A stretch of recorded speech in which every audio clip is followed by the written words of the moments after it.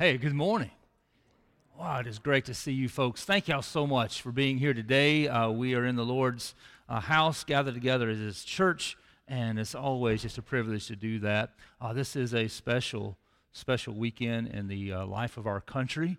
This is Memorial Day weekend, and that's where a lot of our empty seats, we believe, they are celebrating Memorial Day weekend. We believe that, all right? And so we also want to celebrate, and we want to first do two things, if you don't mind. First, we'd like to ask you if we have any members of any of the branches of the armed forces that are here with us today. You have previously been, or you are currently a member of the armed forces. Would you mind standing just briefly so that we could see you and recognize you?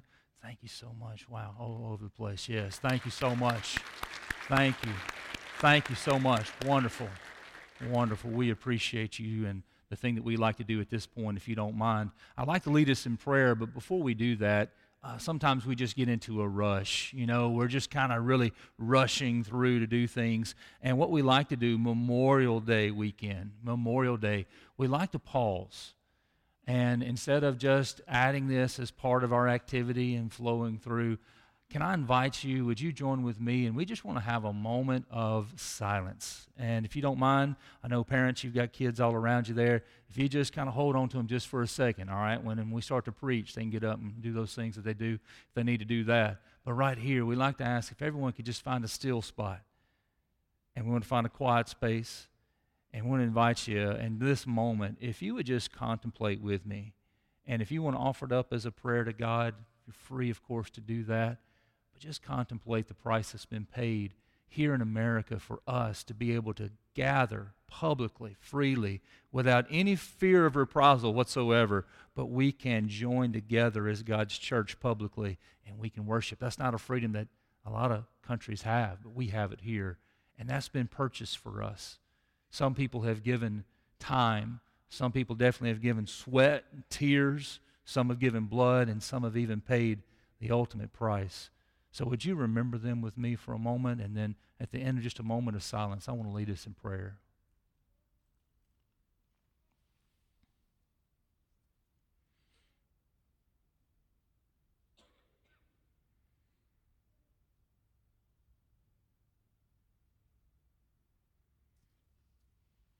Our Father in heaven, we come to you recognizing today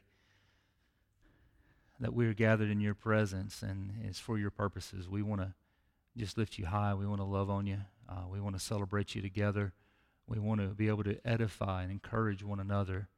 And Lord, all of these are things that you've placed us here today in this country where we can do these things freely. Lord, thank you so much. We want to say thank you to those men and women who are currently serving, and they're working so diligently to be prepared to be in service for people that they never will meet, but they're preparing and serving faithfully. Thank you for those men and women. Lord, we thank you for the men and women who have served, especially those who are here with us today. We recognize them. We celebrate them. Thank you for their sacrifice. Lord, thank you for those that have gone before them and have sacrificed and sacrificed and sacrificed. And Lord, not even knowing us, not even knowing about this moment, they gave freely so that we could gather together and be free. Lord, we want to say thank you for how you've worked, and all these things are part of your divine plan. You've worked to bring us here together today at this moment. And we pray that we would hear clearly from your word as we gather, and the word is proclaimed. Would you use me as a tool, a vessel for you? Lord, as your word is proclaimed, that it would touch our hearts. And Lord, it's these things we pray, and we ask in your holy name. Amen. Thank you so much, folks. You hopefully have a bulletin in front of you. Hope you got one when you came in this morning. There's actually two inserts I want to make you aware of. The green sheet, the bright green sheet, remember that we're preparing for deacon nomination. And when we say preparing, that means that we are intentionally getting together with God. We're preparing our hearts and allowing Him to prepare our hearts. So you see there's some instructions there on that green sheet, just as you prepare over the next couple of weeks. One of the main things we ask you to do as you're praying and considering the qualifications of a deacon, understand this as plainly as I can put it. The character of a man will influence the character of a church. Character of a man will influence the character of a church. And as we look in 1 Timothy 3, what we see here is this, is that Paul is not instructing Timothy to go and find somebody. He's sending him on an intentional search for a specific item. He's sending him looking for men of character. And so I pray, and I ask that you would pray with me, that you would contemplate that text, that you would look at that. And as you consider that, one of the steps that we've added there this year so that you would help us as we just do diligent work. We want to be efficient in how we proceed in identifying the men God has called to be deacons here. We'd like to ask if you feel like God has impressed someone upon you, that you would personally approach them before you nominate them, that you would approach them and you'd say, hey, I see God working in your life. I see God using you in Friendship Baptist Church, and I want to know, would you be all right if I nominated you? What that does for us, folks, very simply, is it saves a lot of time for us after the nominations. If we wait and then contact men who did not want to serve, we're kind of spinning our wheels there. And so if you feel led towards a specific individual, make sure that you approach that individual and ask them, hey, would you consider this great honor of being nominated to be one of our deacons? We appreciate you doing that. The white sheet of paper is just a word of appreciation from me and my family. We want to say thank you. We were away last week doing graduation down at New Orleans, and everything went exceptionally well. We just saw the hand of God on that. We were there in New Orleans, and one of the worst things that can happen in the middle of the day in New Orleans is for it to rain with the sun out, right? That just makes you want to hurt yourself. And so we were there, and we gotten through graduation, and we had they asked us to wear the suit underneath, the shirt and the tie and all that stuff, and then they put the gown on, and they put the hood over the gown, right? And so I had on about 20, 30 layers of clothing there, all right? And then we made it through, marched in, everything went great. Great celebration there. It was only 2 hours and 6 minutes long. That was wonderful. And then as we marched out, that's when it rained. As we were going to gather in the front yard there for the pictures, that's when it was raining in New Orleans. And so don't worry, it just rained long enough to make it extremely humid. And then it stopped, so the Lord blessed us, all right? So we had a great time. I want to say thank you to the church for supporting us in this. I want to say thank you to the church for the very generous graduation gift. Cole and Pork Chop took care of that, and getting a laptop for me this past week, and I have no idea how to use it, all right? So we're working on that as well. One of the first things I like to officially do before we get into the text of Ecclesiastes 2 is just make a request. If you don't mind, and I do appreciate so much, I can't put into words how much I appreciate Friendship Baptist Church. If you don't mind, as we move forward together, if you wouldn't mind calling me either Casey or Brother Casey, that would do me an extreme honor. That would be my request to you. I thank you so much for just recognizing the title that we've achieved, a title that we've earned there. But just for the sake of comfort and mine more than yours, if you wouldn't mind, if you call me Casey or Brother Casey, I sure would appreciate that, unless you're introducing me to somebody really important. Now, hey, no, I'm kidding. But I would say to you, thank you so much. And I hope that what this does is this point in my life, I'm humbled by just how great God is and how big He's been in my life. And so I want to continue to walk with Him, understanding that I am nothing apart from His generous grace and hand in my life. So thank you, folks, so much. If you would take your Bibles and let's look in Ecclesiastes chapter 2. We're preaching through Ecclesiastes. If you're visiting with us, thank you for being here today. I just want to welcome you. We're going to be in Ecclesiastes chapter 2. I like to do, first, I like to read the text, all right? And then here's the number one rule for today, all right? As we go through Ecclesiastes especially, as I'm reading the text, please no one leave and go home, all right? Ecclesiastes is an extremely unique book. When you're reading in the Bible, a lot of people will say, hey, when I read the Bible, it just doesn't really connect with my life in any kind of way. I really just don't get the Bible because it doesn't speak to me where I am. Ecclesiastes, can I prepare you, is about to speak to you where you are. And Ecclesiastes is a book that is so unique that it's going to paint a very real picture of life, is what we've already seen. And as it paints that real picture of life, we don't want to just see a portion of Scripture and say, hey, there's a devotional idea. We're not looking for a devotional today. We want to hear the Word of God. And so I invite you to join with me, Ecclesiastes chapter 2. I like to begin reading from verse 12, and I like to read verse 12 all the way to 26. That's the passage that we're going to attempt to cover today before supper. All right? Yeah, amen. All right? I'd like to ask you, as you're finding that, people are still turning there, Ecclesiastes chapter 2, verse 12 is where I'll begin. And I'd like to ask you to repeat something with me. And here's the idea for today. Life is a gift from God. Would you mind saying that with me? Life is a gift from God. Now, as we think about that, I've found in my life this week, studying this text, reflecting on this text, my emphasis there is usually on life. But the actual context here of Ecclesiastes will tell us the emphasis, the way our thinking should be geared and designed, is that what we have, the breath that's in your lungs, is not something that you've earned or deserve. And therefore, everything that's around you, every person that's around you, everything that you touch and taste and see and feel, all these things, it's an expression of God towards you. It's an expression of God towards you. And as you think about this one simple statement, life is a gift from God. I know, I've been there before. There are many who would say, you just don't know my life. And can I tell you, what I want to ask you to consider from Ecclesiastes today is very simply this. I want you to know my God. I want you to know my God. If our focus is just on how life is going, there are days when it won't be going well. Amen? But if your focus could be shifted to see the giver, who God is, He never changes.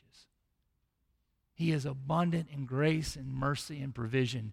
He never stops loving. He never stops caring. He never stops giving. He never stops providing. He never stops working. If our focus could shift from just here's today, here's my life, here's my career, here's my marriage, here's what I'm doing with my time. If we could get out of that, folks, and see God, I want to tell you what will happen. It'll save our marriages. It'll save our careers. It'll save our pursuits. It'll save our relationships. Life is a gift from God. Hopefully you found verse 12. Verse 12, Ecclesiastes chapter 2, verse 12. The preacher writes, he says, "So I turned to consider wisdom and madness and folly. For what can a man do who comes after the king? Only what has already been done. Then I saw that there is more gain in wisdom than in folly, as there is more gain in light than in darkness. The wise person has his eyes in his head." I love that expression. "But the fool walks in darkness. And yet I perceive that the same event happens to all of them, the wise and the fool. The same event happens to all of them." Verse 15. "Then I said in my heart, what happens to the fool will happen to me also. Why then have I been so very wise? And I said in my heart that this is also vanity. For of the wise as of the fool there is no enduring remembrance, seeing that in the days to come all will have been long forgotten. How the wise dies just like the fool." Now hear it. Verse 17. "So I hated life, because what is done under the sun was grievous to me, for all is vanity and it's a striving after wind. I hated all my toil." Y'all ever hate work? "I hated all my toil in which I toil under the sun, seeing that I must leave it to the man who will come after me. And who knows whether he will be wise or a fool? Yet he will be master of all for which I have toiled and used my wisdom under the sun. This also is vanity. So I turned about and gave my heart up to despair over all the toil of my labors under the sun. Because sometimes a person who has toiled with wisdom and knowledge and skill must leave everything to be enjoyed by someone who did not toil for it. This also is vanity," and he adds here, "and a great evil." What has a man from all the toil and striving of heart with which he toils beneath the sun? For all his days are full of sorrow, and his work is a vexation. Even in the night, his heart does not rest. This also is vanity. By the way, one of the major themes in Ecclesiastes is everything's vanity. Verse 24, there's nothing better for a person than he should eat and drink and find enjoyment in his toil. This also I saw is from the hand of God. For apart from him, who can eat or who can have enjoyment? For to the one who pleases him, God has given wisdom and knowledge and joy. But to the sinner, he has given the business of gathering and collecting, only to give to one who pleases God. This also is vanity and a striving after the wind. I feel like we should pray again, don't you? Here's the idea, all right? As you're looking in Ecclesiastes chapter 2, this is, we've said, this is a man of resource. In other words, he wants to explore a question. He wants to say, hey, let me figure out what all of life is about. Let me find the core meaning, motivation, the whole purpose of life. And he has resource. So we saw, hopefully you saw last week with Brother James Underwood, that you see a man who starts to explore using all the resources available to him. So he has avenue to multiple sexual partners. He has avenue to multiple bank account. He has avenue to multiple feast. Amen. I like that part. So he has resources here where he can explore these things. Here's what he is concluding as he's coming through chapter 2. Here's what he's found. Just picking up the text, here's what it says. You ready? There's actually 3 realities that he touches on. And this is really, it's going to, hey, if you want to connect with real life and what the Bible says, here's the reality check. You ready? 1, he says this, everyone dies. That's what he's discovered. He said, I've been looking at life trying to find a big purpose, and here's what I found, that at the end of the day, no matter what you do with your day, no matter how you live your life, no matter what happens, you're going to die. Yeah, I know, right? It's a hallmark moment. You are going to die. You say, well, what if I'm a really good person? Thank you so much for being a really good person. You're going to die. What if I'm a really bad person? Hey, congratulations. You got to do some really bad stuff, and there is going to come a day when you're going to die. Everyone is going to die.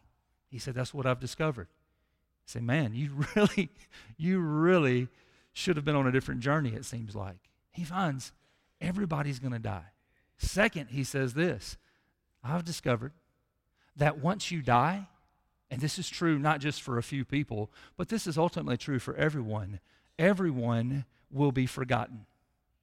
You say, well, what if I really achieve a lot of things? Then you will die.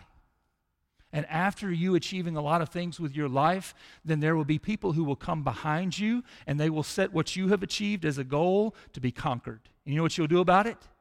Nothing. You'll be dead. This is the reality of what the preacher finds about life. We're all going to die, and then we're all going to be forgotten. So the big question that's starting to resound here, should be pumping in our heads and in our hearts, is this: what in the world are we doing here? Wait, he's not finished. So what he says here is this, and this is a part that's new for us. Now, if you read Ecclesiastes chapter 1, you would see he's already said this, all right? That's what's amazing about you guys even coming back after saying this once. He's already said in chapter 1, everybody's going to die. And he's already said in chapter 1 that once you die, you're going to be forgotten. But now here we're getting into brand new content. You ready? And it's going to be positive. Ready? He says that once you die and before you're forgotten, or as you're being forgotten technically, then here's what's going to happen. Every success that you have ever had will be surrendered to someone else. Everything that you've ever accomplished now is going to be in the hands of someone else. And so Wednesday, I think about this. Wednesday, I finished up at TCPS. I finished up teaching. I finished up my final exam. Boy, those guys were excited to come up there on Wednesday morning. But they came up there, and here's what I understand. When I surrender that position, and I say, hey, okay, last test was turned in. It's all been graded, send, click, whatever process, wherever that is. Now I'm done with it. Here's the idea. They're going to replace me. Can you imagine the arrogance? Like they could. They're going to replace me. And you know who they're going to replace me with? Me neither. I mean, I did find it a little bit awkward that people were so bright-eyed when they asked me that question. Who do you think they'll replace you with? I don't know what that was about. But the idea becomes this. They could replace me with someone who is an absolute loser. And you know what I'll do about it? Nothing. It'd be outside of my control. You know there'll come a day, I was thinking about this, I spent some time in my yard this past year. I spent some time in my yard. We've got those stumps, which I don't know how you feel about stumps. My wife, and I'm just curious real quick, ladies, my wife says that having stumps, where trees were cut in the front yard, she said that's a southern thing, and that looks okay. A lot of people have that. How many of y'all feel like the stumps look good? I mean, this is, hey, marriage saving right here. How many of y'all feel like the stumps in the front yard need to go? Need to go. Come on, it makes a big difference. Joey, come on over, Joey. You know what's happening, all right? Yeah? Y'all always take Tina's side. The idea is this. You know that if I work in my yard and I mow my yard and I get all the weeds out of my yard, I get all the shrubs trimmed in my yard, I get everything looking good, to get all those stumps removed from my yard, do you know that if I sell that house, and I'll sell that house one day, you know why? I mean, eventually I'm going to die. So I'm going to have to relinquish that house. Do you know that the next guy that comes in after me, Jason, could plant trees where those stumps were? You realize that? See, no matter what I accomplish, no matter what success I have, no matter what I achieve, when I die, I will lose control of that. When I leave something, I will lose control over that. And then whoever comes in after me, and this is what the preacher says in Ecclesiastes, if you caught this, the one who comes after me, the word he uses, could be a fool. Could be a fool. So anything that I achieve, any success that I have, at best, what's going to happen is it's going to be forgotten and then surrendered to somebody who very likely could be an absolute fool. This is the reality of life. And I think that the reason, by the way, that the preacher is writing these things down for you, and the reason that we don't like to hear these things is because we've sold ourselves on some kind of biblical concept that doesn't really connect with reality. Here's the idea. What you're pouring yourself into, you're going to lose it. Think about that. It's a reality check for us. What you're pouring yourself into, you won't get to keep forever. So, well, I built this company from the ground up. And then what happened? And then what happened? Well, the next people I handed off to are going to be capable. Really? What about the next people, though? Or the next people? You see, there's a very real picture here from the Bible. And it tells us this: be careful that you're not pursuing with all of your heart, all of your soul, all of your mind, and all of your strength something that you're going to forsake into the hands of a fool. That would cause certain emotions to well up inside of us. So here are the emotions. Look in verse 17. There's actually three emotions or three responses to reality that I see. Verse 17, he says this, and we're uncomfortable with this. This is, I hope, not your favorite memory verse, but in verse 17, he says, and I hated life. That's the emotion of anger. Why is he angry? He's realizing that no matter what he does, there's an end for him. He's realizing that at that end, everything he's accomplished on earth will be forgotten about. And people are like, who was that guy who used to be pastor at Friendship? What was his name? He realizes that that's coming for him, and he realizes that he will hand over everything he's worked so hard to build into possibly the hands of a fool. That prompts inside of him anger. No, this can't be. The second thing that it says here is this. It says in verse 20, it says that there is despair. Oh, no. Oh, no. I mean, listen, you hear this part of the sermon, and you try to go to work tomorrow, can I tell you? You're like, well, what's up? Well, I might as well take tomorrow off. Y'all go ahead and take tomorrow off. It'd be great. Here's the idea. Work's waiting for us.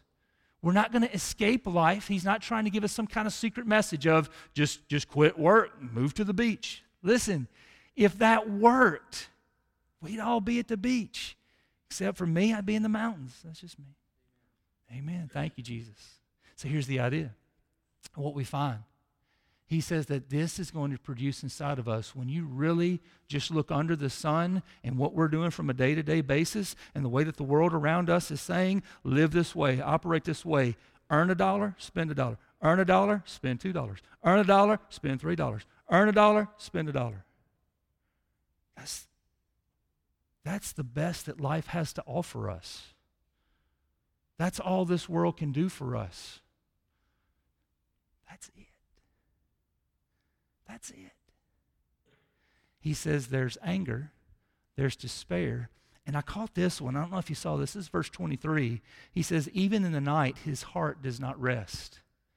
So this third emotion is, if you really start to think about what we're doing under the sun, what we're filling up our days with, we just keep mowing that yard. That grass keeps growing. Mowing that yard. That grass keeps growing. Mowing that yard. That grass keeps growing. Here's the idea. It keep you awake at night. If that's all you're living for. If that's all you're living for, buying and spending and working and working and working and working and working and working and working.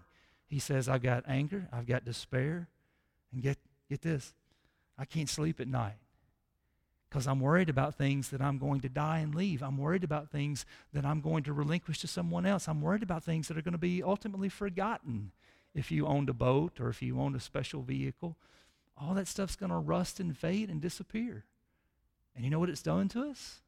If that's our focus, it's emotionally killing you. It's emotionally killing you. Now, you say, well, Pastor, your time's about up. Great. Bear with me just another minute. We've gone through chapter 1. And we've gone through all the way from chapter 1, that's 18 verses. We get all the way here through the 23 verses in chapter 2. And all of that, can I tell you, it's very real, it's truthful, it's hardcore honest, and a little unsettling for us.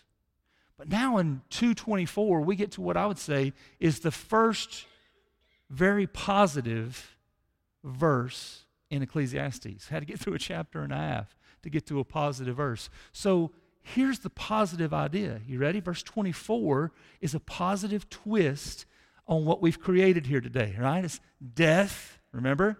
Forgottenness, and, oh yeah, surrendering that to someone else. Here's the good news.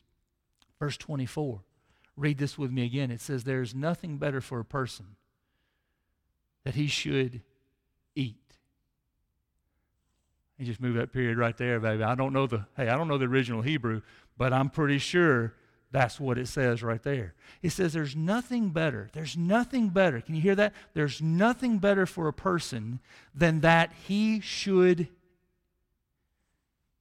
y'all taking vacation? Eat. Yeah?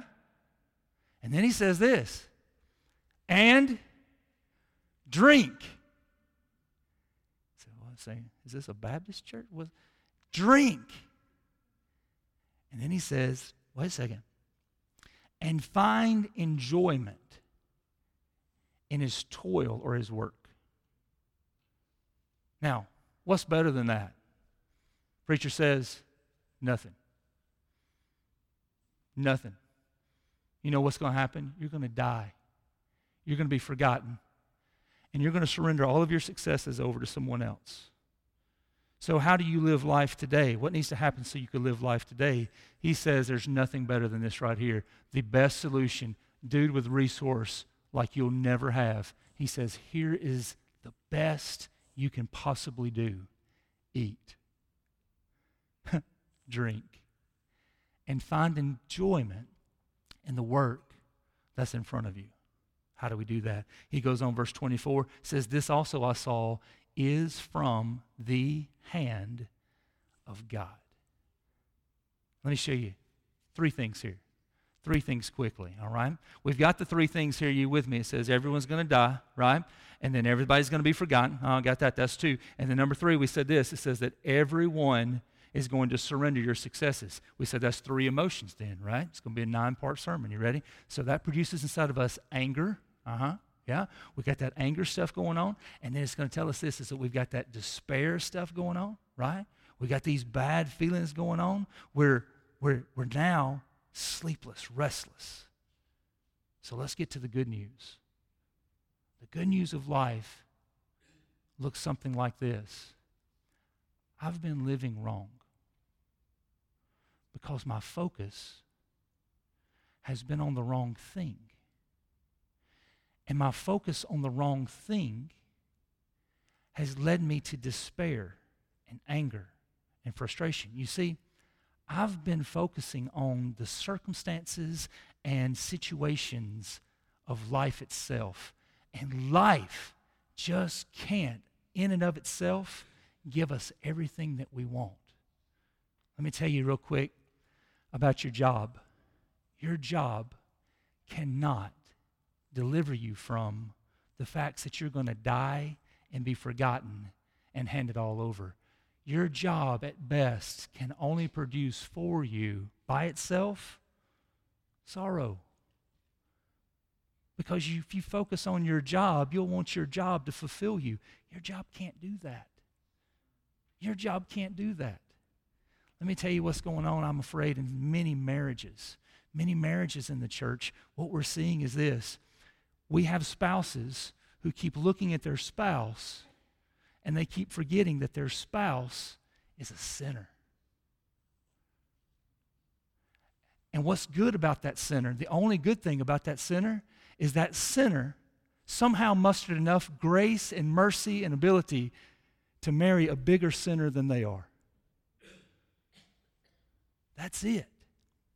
And in your marriage, what the preacher is trying to communicate to us is this. If the focus is on your spouse becoming one who fulfills you completely, Jerry Maguire, then the idea here is this. Your sinful spouse is going...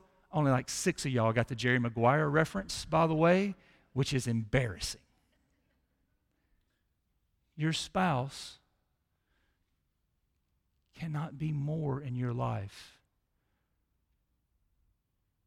enough to fulfill this longing that you have. You say, well, I'll just find me another spouse. I'll find me another woman. No. Your focus is on the wrong thing. Your focus can't be, let me quit my job and find a better job. Let me quit my marriage and find a better marriage. Let me get rid of these kids. Can't be there. We're zoned in on trying to live our best life. Now, I didn't mean to say that. That was improper. I shouldn't have done that. Our focus is on trying to make life fulfill us. Life doesn't do that. Life doesn't do that. Life is a gift from God. So here's 3 things. Let me show you these. How do we get the best life? Here's what has to happen. One, he talks about this in 24. He says that we must practice contentment. We must practice contentment. So the idea of practicing contentment looks something like this, folks. When we are practicing contentment, that means we're not looking at the things that we have. Because as long as we're looking at the things that we have, what do we tend to do?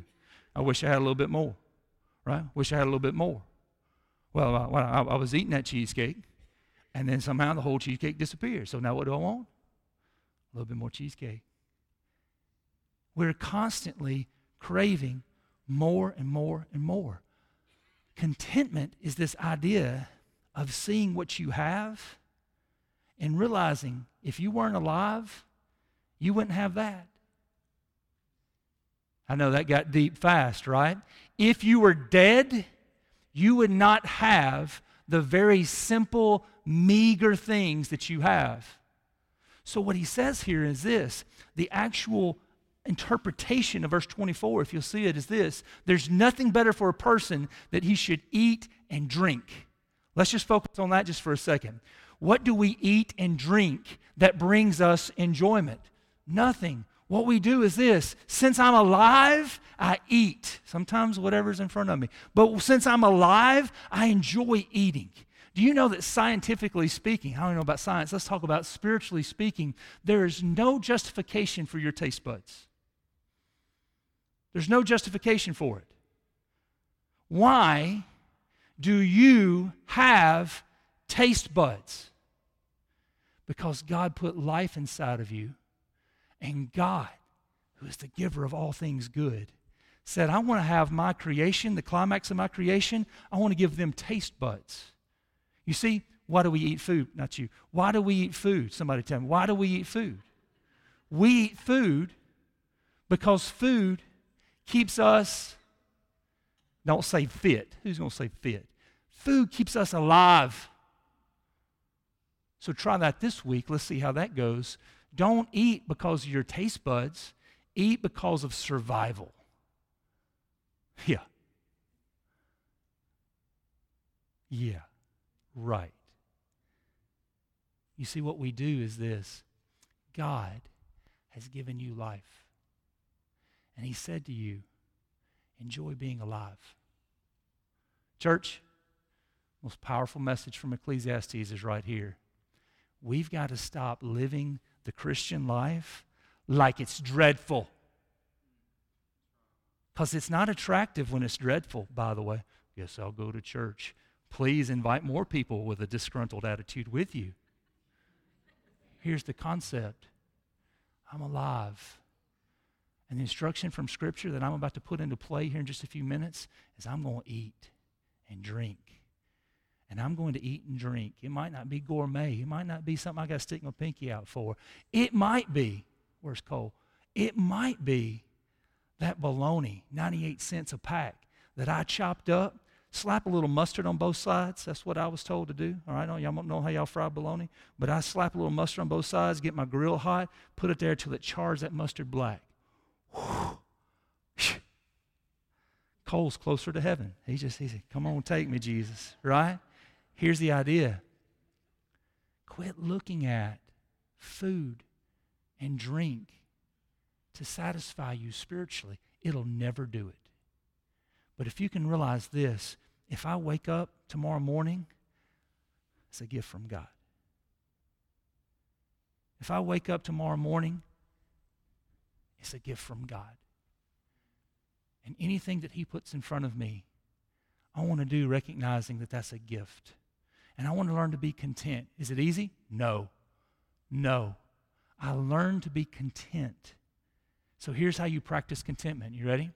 This week, hey, this is very practical. You ready? I want you to jot some things down. You set? Here we go.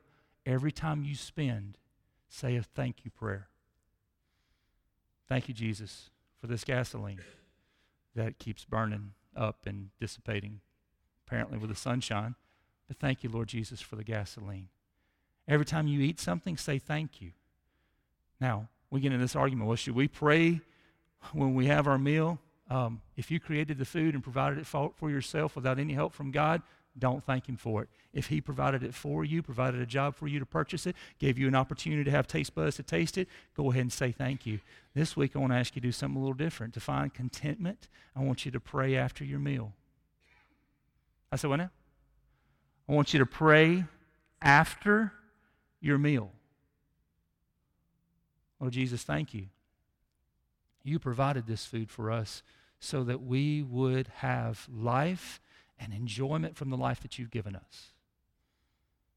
It's called putting a twist on the junk the world's selling.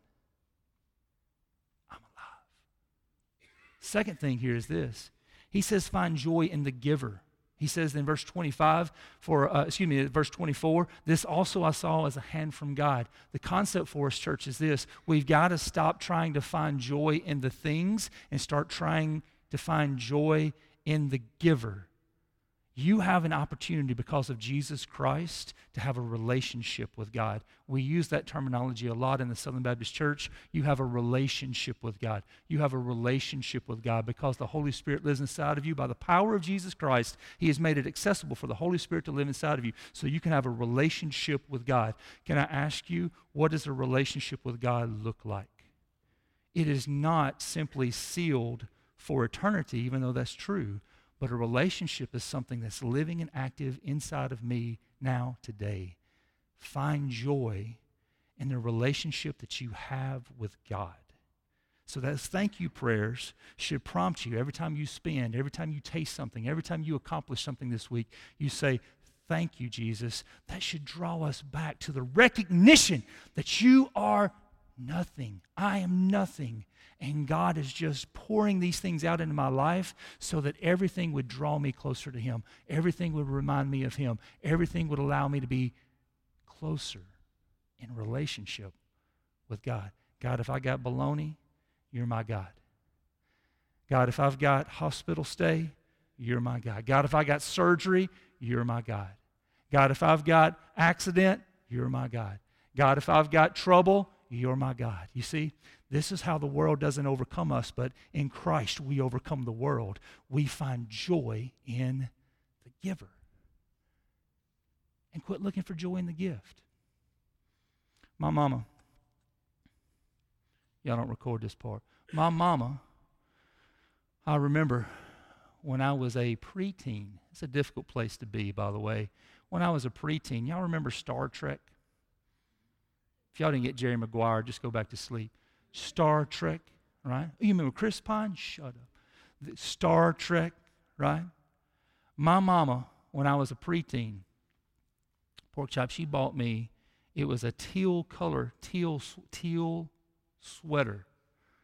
And it had a little flap right here that Velcroed that you could peel it down and it could show a black sewn-in undershirt, hot as blue blazes, right?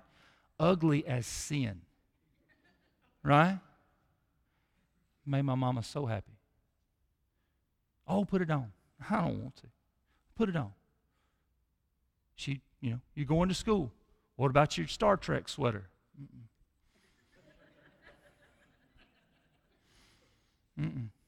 That thing, y'all ever seen a magnet before, right?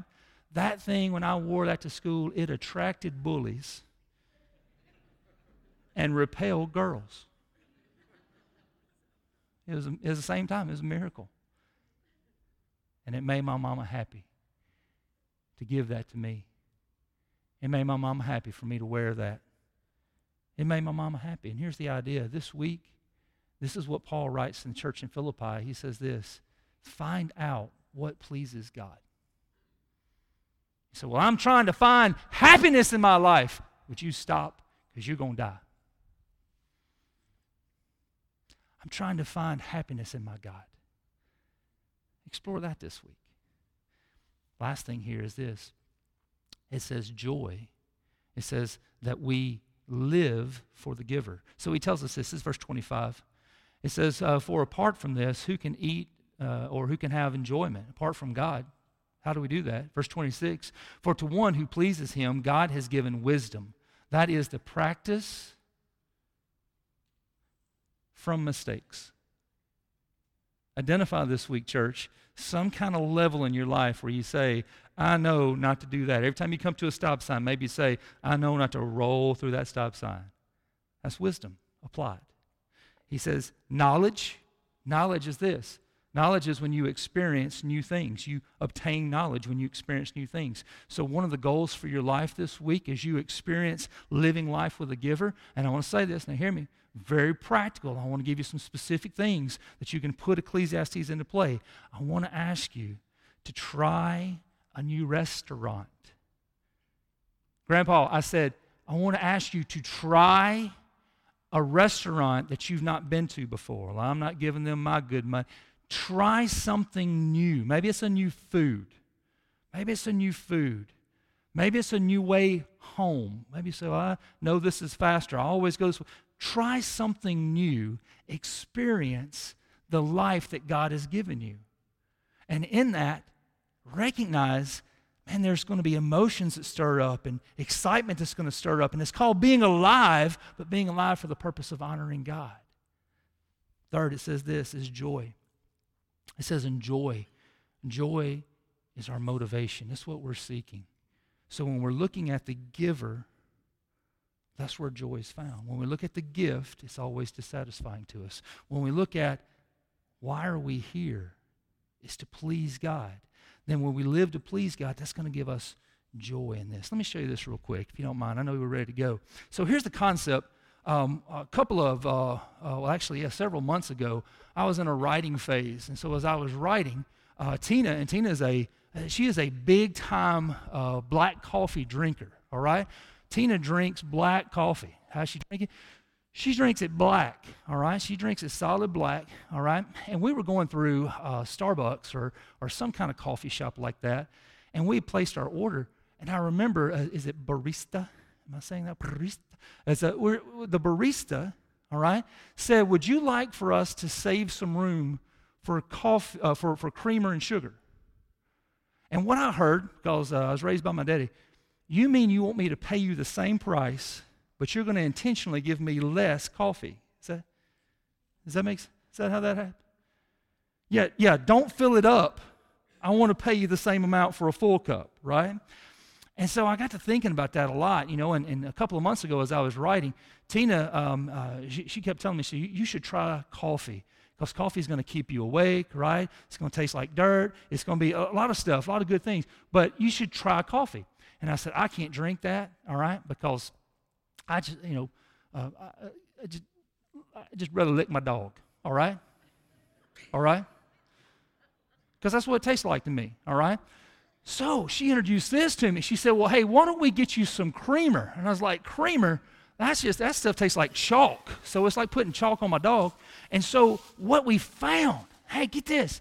Now what I found is this. There's flavored creamer. There's flavored creamer. And one of the things that I'm trying to do this summer and trying to adjust since I'm getting out of the writing phase and everything like that, what I've tried to do is this. I want to be more efficient. All right? I want to be more efficient. So she got me drinking coffee, and what I decided is this. I've learned how to be more efficient. I always hate the whole concept of pour the coffee, add the creamer, get a spoon, stir it, and you got to wash that spoon. So here's what I do.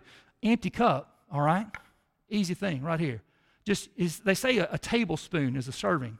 So and I don't want to pull out a measuring cup. That's about a tablespoon right there, right? Is that about a tablespoon? That's about a tablespoon right there, right? So now what happens is this, all right? Tim, what happens? You with me? So now, Tim, I'm going to pour my coffee. On top of that, I don't want too much. I don't want to stay up all night, all right? And see what it did is it just started there together. See how efficient that was, Trent? It just started all together, right? Now, I'm not sure there. I want to top it off just a little bit, just to make sure it looks all right, all right?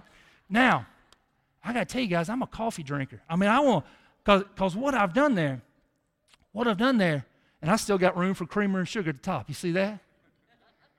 Here's the good stuff. You ready? What hit me here is this. I feel like as Christians, can I tell you, as I'm reading Ecclesiastes this week, I feel like we're constantly trying to save a little bit of room in our lives, or important, just a little bit of God. Just add just a little bit of it. Just add a little bit of it to our marriage, right? Well, maybe if we did a devotion, or maybe if we did one of those studies, maybe that'd make our marriage better. We try to add a little bit of God, just a little bit of God to our work. Well, maybe if I told them where I go to church, And can I tell you, we've missed it. I mean, we've missed it. The point in life is not that we would insert a little bit of God into it here and there, and that God would just be the additive for us. But can I tell you, the sweet stuff of life is that I have a personal relationship with God. I mean, I've been invited through Jesus Christ to have a personal relationship with God. And so now as I'm living, my God never changes. He never moves in any kind of way, in a way that's going to be unsettling or indifferent for me. My God is always inviting me and drawing me into closer fellowship with Him. He's calling me to love Him. He's calling me to live for Him. He's calling me to know Him more than I've ever known Him before. And I would never be able to explore the depths and riches, Paul says in 1 Corinthians, never be able to explore the depths and riches of my God. And yet, my bank account, despair, anger. Well, yeah, my circumstances, despair and anger. Listen, can I tell you, quit looking at the wrong goal. The goal for us is that we would know God and live this life right here like it is for Him. And all that stuff that we say, well, what about investing in others? Live for God and let Him lead you. In your marriage, live for God. Let Him heal you. Well, in our parenting, hey, don't try to throw a little God at them. Y'all ever try to throw a little God at teenagers? I've done that before. They throw it back at you. What you want to do here is this. Say, hey, in my parenting, I just want to love Jesus. I just want to live for Him and let Him be the center of my pursuit.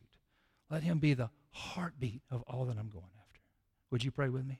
Father in heaven, as we come to you today, we thank you so much. You're it. You're exactly what we've been looking for, exactly what we've been striving after. You are exactly what fills that void that's in our lives, God. Protect us from chasing the wind.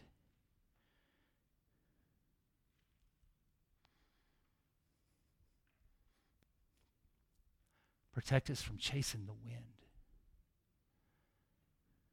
Lord, I'm convicted there's someone here today, and they're putting on a really good show. And they're chasing with their careers, or chasing with their relationships, or chasing with their everything, what they know to be the wind. And they feel today empty inside. And they're scared today to admit that, to confess that. They know that people would be surprised to hear them become honest. Lord, I pray that in this very moment, you would touch their hearts. You would draw them to you. And Lord, let them be consumed with this idea of living for you, knowing you, walking with you, trusting you, seeing you be their God. Lord, I pray that for each of us, you would fill us up with just the goodness of knowing you and living for you. Lord, it's these things we pray in your holy name. Amen.